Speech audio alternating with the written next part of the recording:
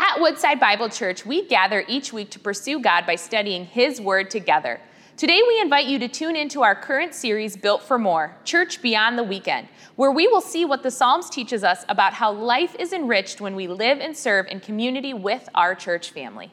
Well, I'm really excited to be able to be here with you to start off this new series. It's our Advent series. How many have ever wondered, like my 6-year-old this week, what the word Advent even means? Anybody ever wonder that? Sometimes we say these words and we don't know exactly what they mean. And Advent really speaks to the preparation of the heart for an arrival, a glorious arrival, a coming, if you will. And what is the arrival that we should be preparing our hearts for? What was the coming or the arrival that those who were there for the first Christmas was preparing their hearts for? It was a centuries long preparation of the heart for the coming of the Son of God into the world, the promised one who would not only be earthly king, but as King of heaven would be the one who reconciles man and God. Praise the Lord. So that's what we should be preparing for. So often when we are in Christmas season, we just kind of go through the motions. And maybe like me, your life is kind of busy at times. And so you just kind of go through the motions of the Christmas season and you do all your best Christmas shopping on Christmas Eve. Anybody know what I'm talking about? You know, I'm just going to commend to you Walgreens. It's open till midnight. I'm telling you, 9 out of 10 of your gifts can be bought right there. I've tested the theory. I've tested it. It is true. But the fact of the matter is that so often we go through the motions and then Christmas comes and it's just another day and you look back and say, did I miss it? Did I really miss the significance of it? Well, what Advent really is about is preparing your heart by reminding you of the significance, this magnificent reality of the fact that Christ has come and what that means, and building your expectation so that when Christmas morning comes, afresh and anew, you can wake up celebrating and rejoicing that the greatest gift ever offered to man was offered to us by God in Christ for our salvation, and that He is making all things new. So that Christmas morning can be a great day of rejoicing. And this is a message that we need to embrace, that Christmas morning is a great day of rejoicing. Now, I don't know what your favorite Christmas memories are. Every one of us has our favorite Christmas memories. I know that I do. As a matter of fact, some of my favorite Christmas memories were made later on in life because I grew up and I had great parents, but my mom was like the Grinch. She didn't really get into all the Christmas. She's a wonderful woman. She just didn't get into all the Christmas. As a matter of fact, just to give you a picture of it, the decoration in my house, we had a 2-foot-tall ceramic Christmas tree on a table that she plugged into the wall. That was the extent of it. Some of you just said, oh, just feeling sorry for me. Don't worry, I've been through years of therapy. I'm doing great. I am doing great.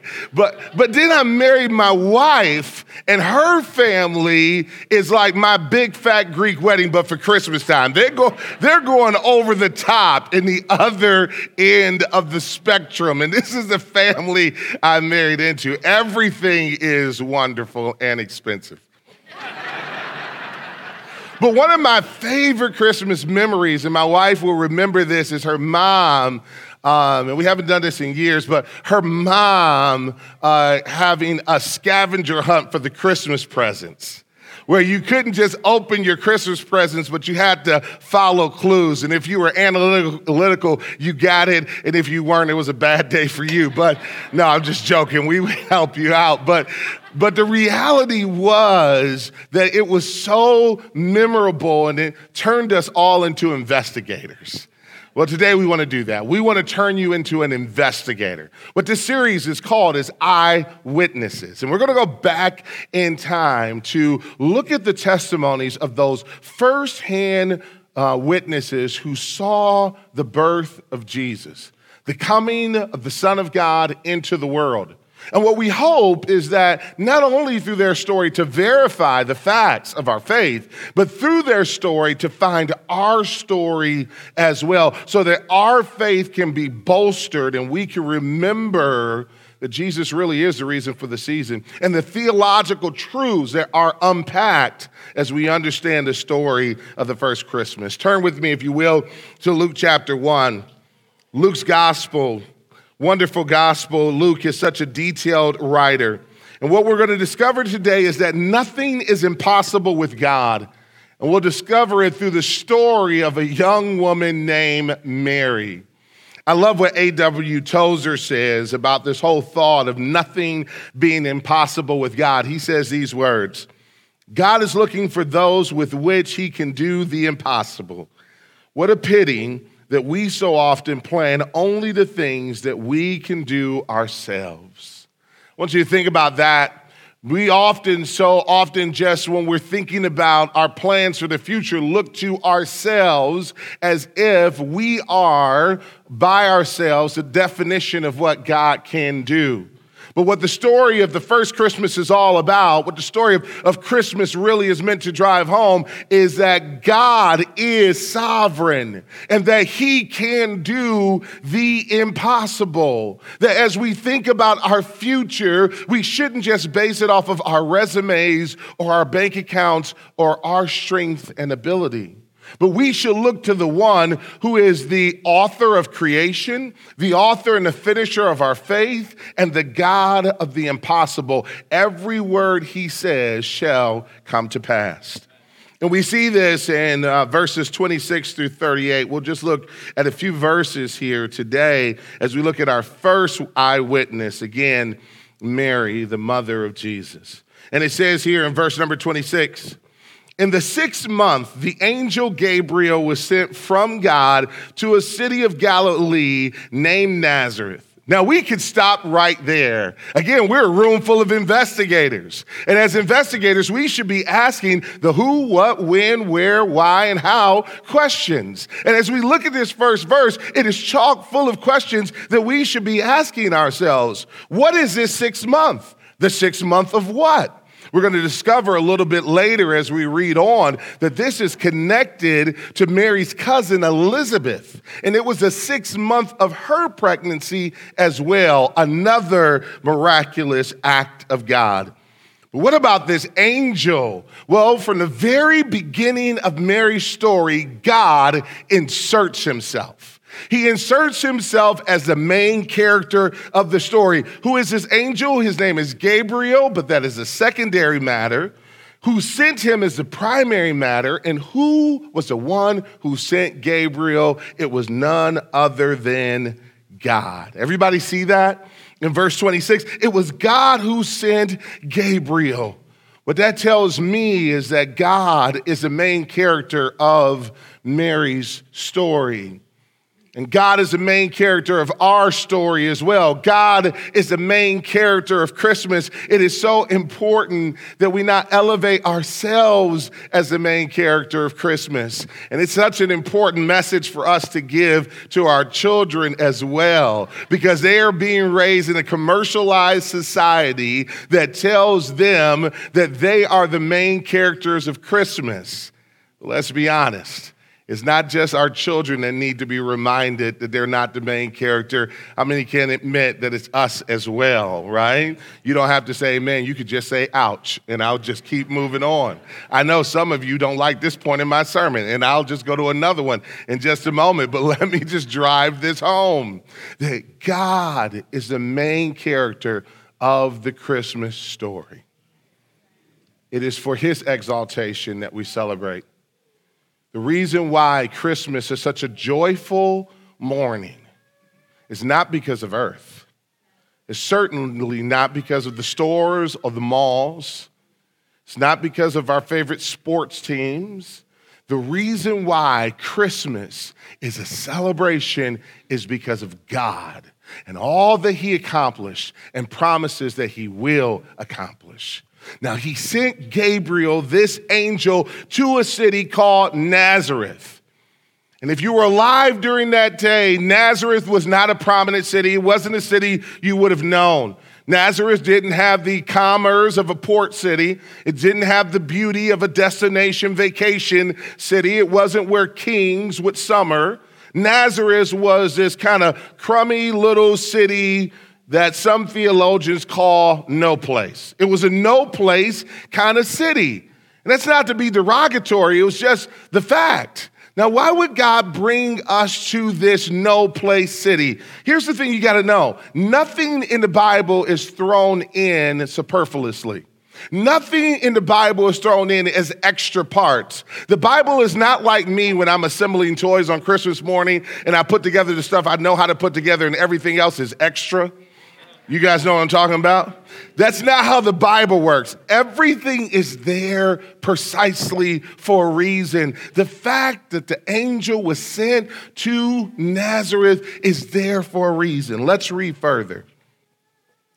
Gabriel was sent to a city of Galilee named Nazareth to a virgin betrothed or engaged to a man whose name was Joseph of the house of David. And the virgin's name was Mary. And he came to her and said, "Greetings, O favored one. The Lord is with you." But she was greatly troubled at the saying and tried to discern what sort of greeting this might be. And the angel said to her, "Do not be afraid, Mary, for you have found favor with God. And behold, you will conceive in your womb and bear a son, and you shall call his name Jesus. He will be great and will be called the Son of the Most High.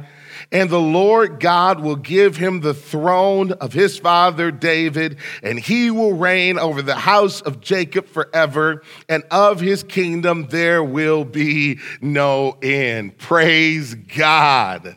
This was the one who all of Israel had been waiting for, but not just all of Israel. This was the one that all of humanity was waiting for, the one who would rescue us from Genesis 3. Genesis 1 presents to us the beauty of a world that is made in perfection. Genesis 3 shows that sin not only mars the beauty of God's creation, but it separates us from God. So how will we be reconciled back to God, we who are sinners, to a perfect God? It is through the mediator, the God-man, Jesus.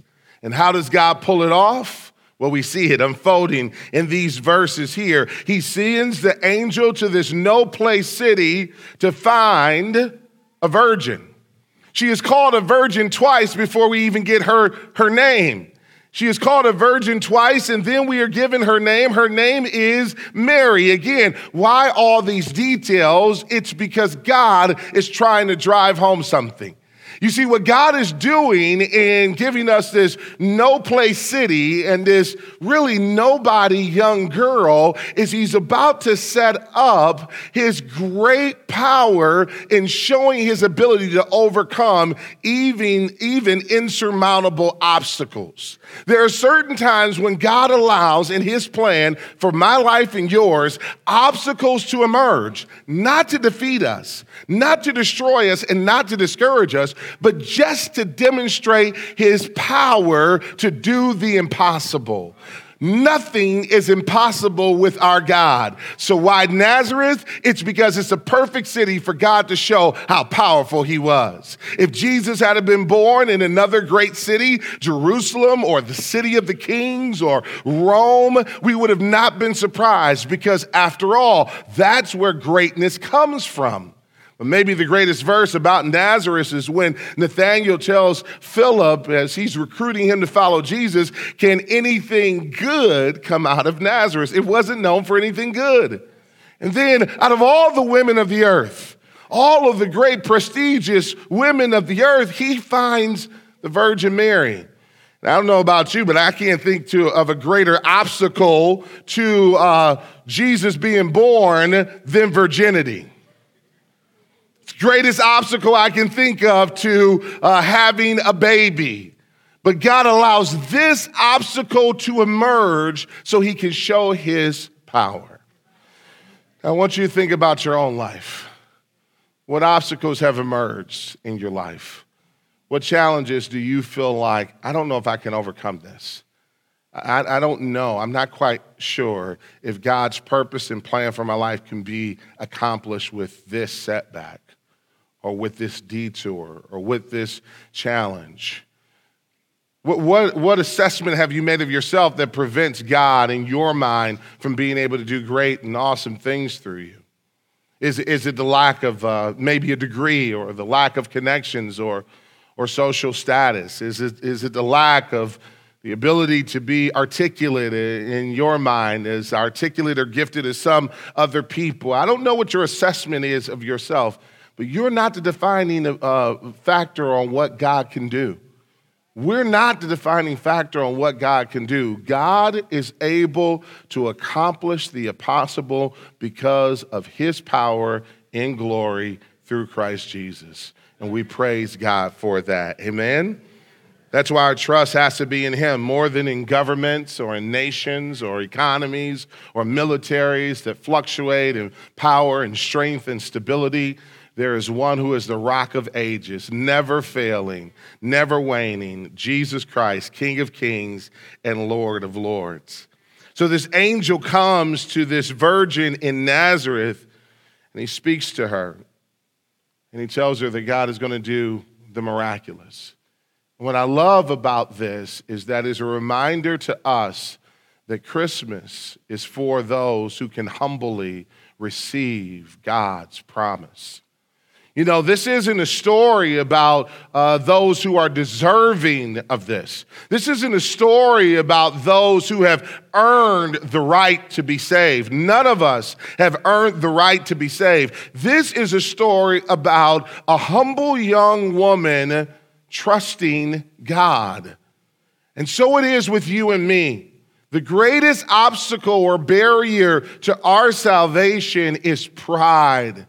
It is our pride, our lack of willingness or ability to acknowledge, God, I need to be rescued. God, I need a Savior. But the verdict of humanity is already in, that 100% of us need grace. Amen? 100% of us need mercy. How many agree with that? 100% of us have questions of the head that this world cannot satisfy, have longings of the heart that we have searched to have watered and satisfied, but this world leaves us empty. 100% of us is longing for something beyond this world. As a matter of fact, even the sin and the brokenness and the tragedies of this world, when they do break in on life, they cause us to long for something beyond this world. And all week long, what have I been longing for? Maybe you as well. Is, God, I need something beyond this world. This world can't satisfy. But how many thank God that there is something beyond this world and that God alone can satisfy the questions of our head, the longing of our heart. He is the only one that can give us the peace, the forgiveness, and the redemption that our souls so desperately need. Amen? So, the question is simply this: will you, in humility, receive the grace of God? You know, what this story reminds us of is that when God calls, He provides. He supplied everything that was needed for this to take place. Now, I love verse number 34, and in verse number 34, we see Mary's response. And Mary said to the angel, "How will this be since I am a virgin?" Now, I love the practicality of that. Mary looks back at the angel and says, "Hey, I love all that stuff about the thrones and David and kingdoms, and how this going to happen? How is this going to go down? Maybe you haven't noticed, I am a virgin. How is this going to happen?" But that was an obstacle too great in her mind, but it was not an obstacle too great in God's mind. How many know that what's impossible with man is possible with God? Amen?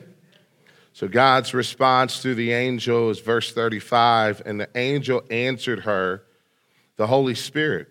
Praise God. Praise God. I wanted to stop there for just a moment. Recently on my radio program, I focused on a report that came out of a new religious study for America that says that 68% of evangelicals don't believe in the person of the Holy Spirit. 68% of evangelicals don't believe in the person of the Holy Spirit. Let me just tell you this, my friends, that we here on earth are able to experience the joy of Christmas because the Holy Spirit, as described here, came and entered the story. Praise God. This is a God story. The Holy Spirit will come upon you, and the power of the Most High will overshadow you. Therefore, the child to be born will be called Holy, the Son of God.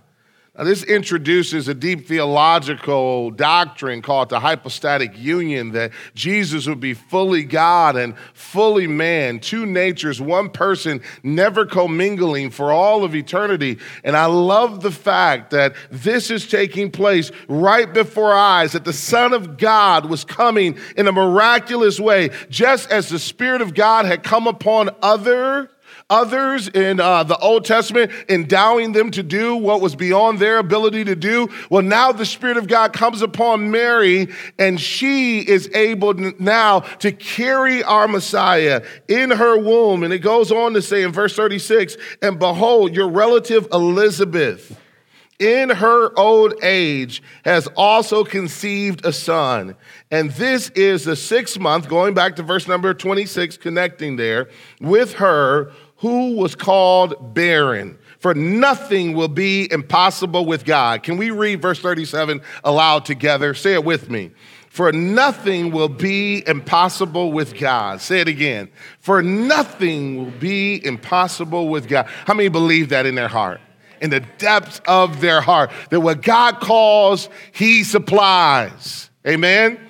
And he gives Mary this sign, and I can relate to this sign, that she conceived past the conceiving period or window. My wife and I were married for 16 years.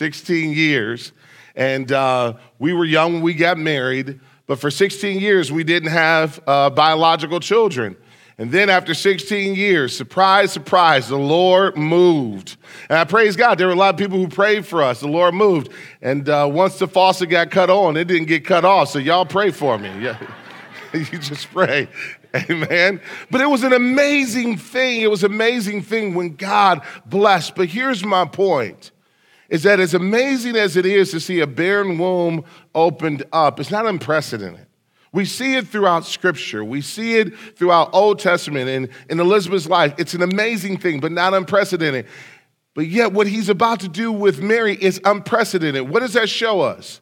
Is that John the Baptist, the forerunner, as miraculous as his birth was, Jesus' birth was even more miraculous.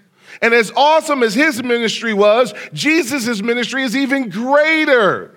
Jesus' ministry is the ministry of the Son of God who has come to redeem us from our sins. What a gift. And then just one more verse. And what we see in this next verse is when God calls, we respond. We must respond. Look at how Mary responds.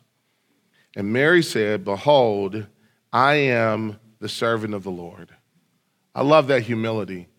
You know, one theologian said that Mary is arguably the most misunderstood figure in all of religious history. And I believe that that could be true, arguably could be true. There's so many false images of Mary.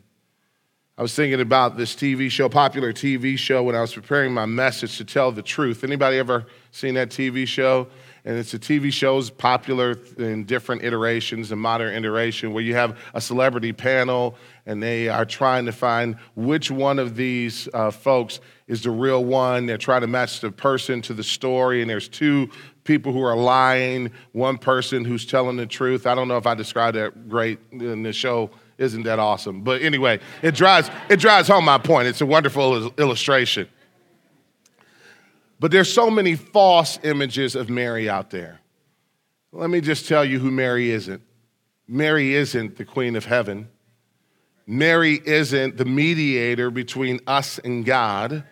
Mary isn't to be worshiped or to be venerated or to be prayed to.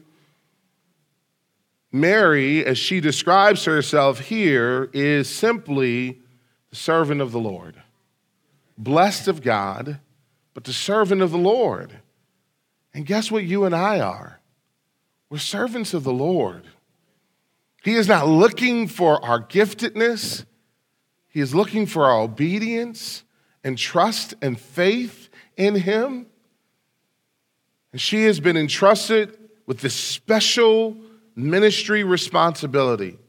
And I love her response. Let it be to me according to your word. And the angel departed from her. My friends, today, as I close, we have a decision we have to make. What will we do about God's call on our lives? For some in this room, it is the call of salvation. It is the call to accept him as your Savior and your Lord. I pray that your response would be, let it be to me according to your word. That God, if you have called me to serve you, I'm going to do it. And there's a number of young people that are in the room. And if this week has taught us anything, it is that life is short and there is no time to waste. And I pray that this will be a week that will be a turning point for many of you that have been delaying obedience to come to Christ, that this will be the time where you will say yes and amen. Let it be to me according to your word. God, I don't want to delay or wait anymore. Today is the day of salvation. And I pray that for those of us who have already put our faith and our trust in Jesus, that whatever he is calling us to do in obedience to him, that our response would be, let it be to me, God, according to your word. I'm not going to fight. I'm not going to try to calculate or figure out, but I want to trust and obey. There is no other way to be happy in Jesus, but to trust and obey. So today, I invite you to respond to the offer of God for salvation. What a great Advent season this can be for you if your response is, let it be to me, Lord, according to your word. Amen? Let's all stand together today. As we stand together, I'll pray. And I don't know if I preached so long that the praise team got tired and left. Oh, no, there goes Josh. There they go. Forgive me if I have. Let's pray. Father, thank you. Thank you that you love us. Thank you for your mercy. Thank you for your grace. Thank you that you can do the impossible, that you can find humble people, ordinary people in humble and ordinary towns like ours, and you could do extraordinary things. And God, if you could send a miracle to Nazareth, won't you do it in Royal Oak? God, we pray that you could take your grace and glory that you poured out in Nazareth, that you could do it in Oxford, Michigan, that from this region there could be a move of God that would transform the hearts of a generation. Father, we believe nothing is impossible with you. So let it be to us according to your word. We say yes and amen. And all God's people said, amen. Thank you for joining us as we study God's Word together. We would love to hear how God is moving in your heart and get you connected into the Woodside Bible Church family. Head over to woodsidebible.org/connect to introduce yourself to us today.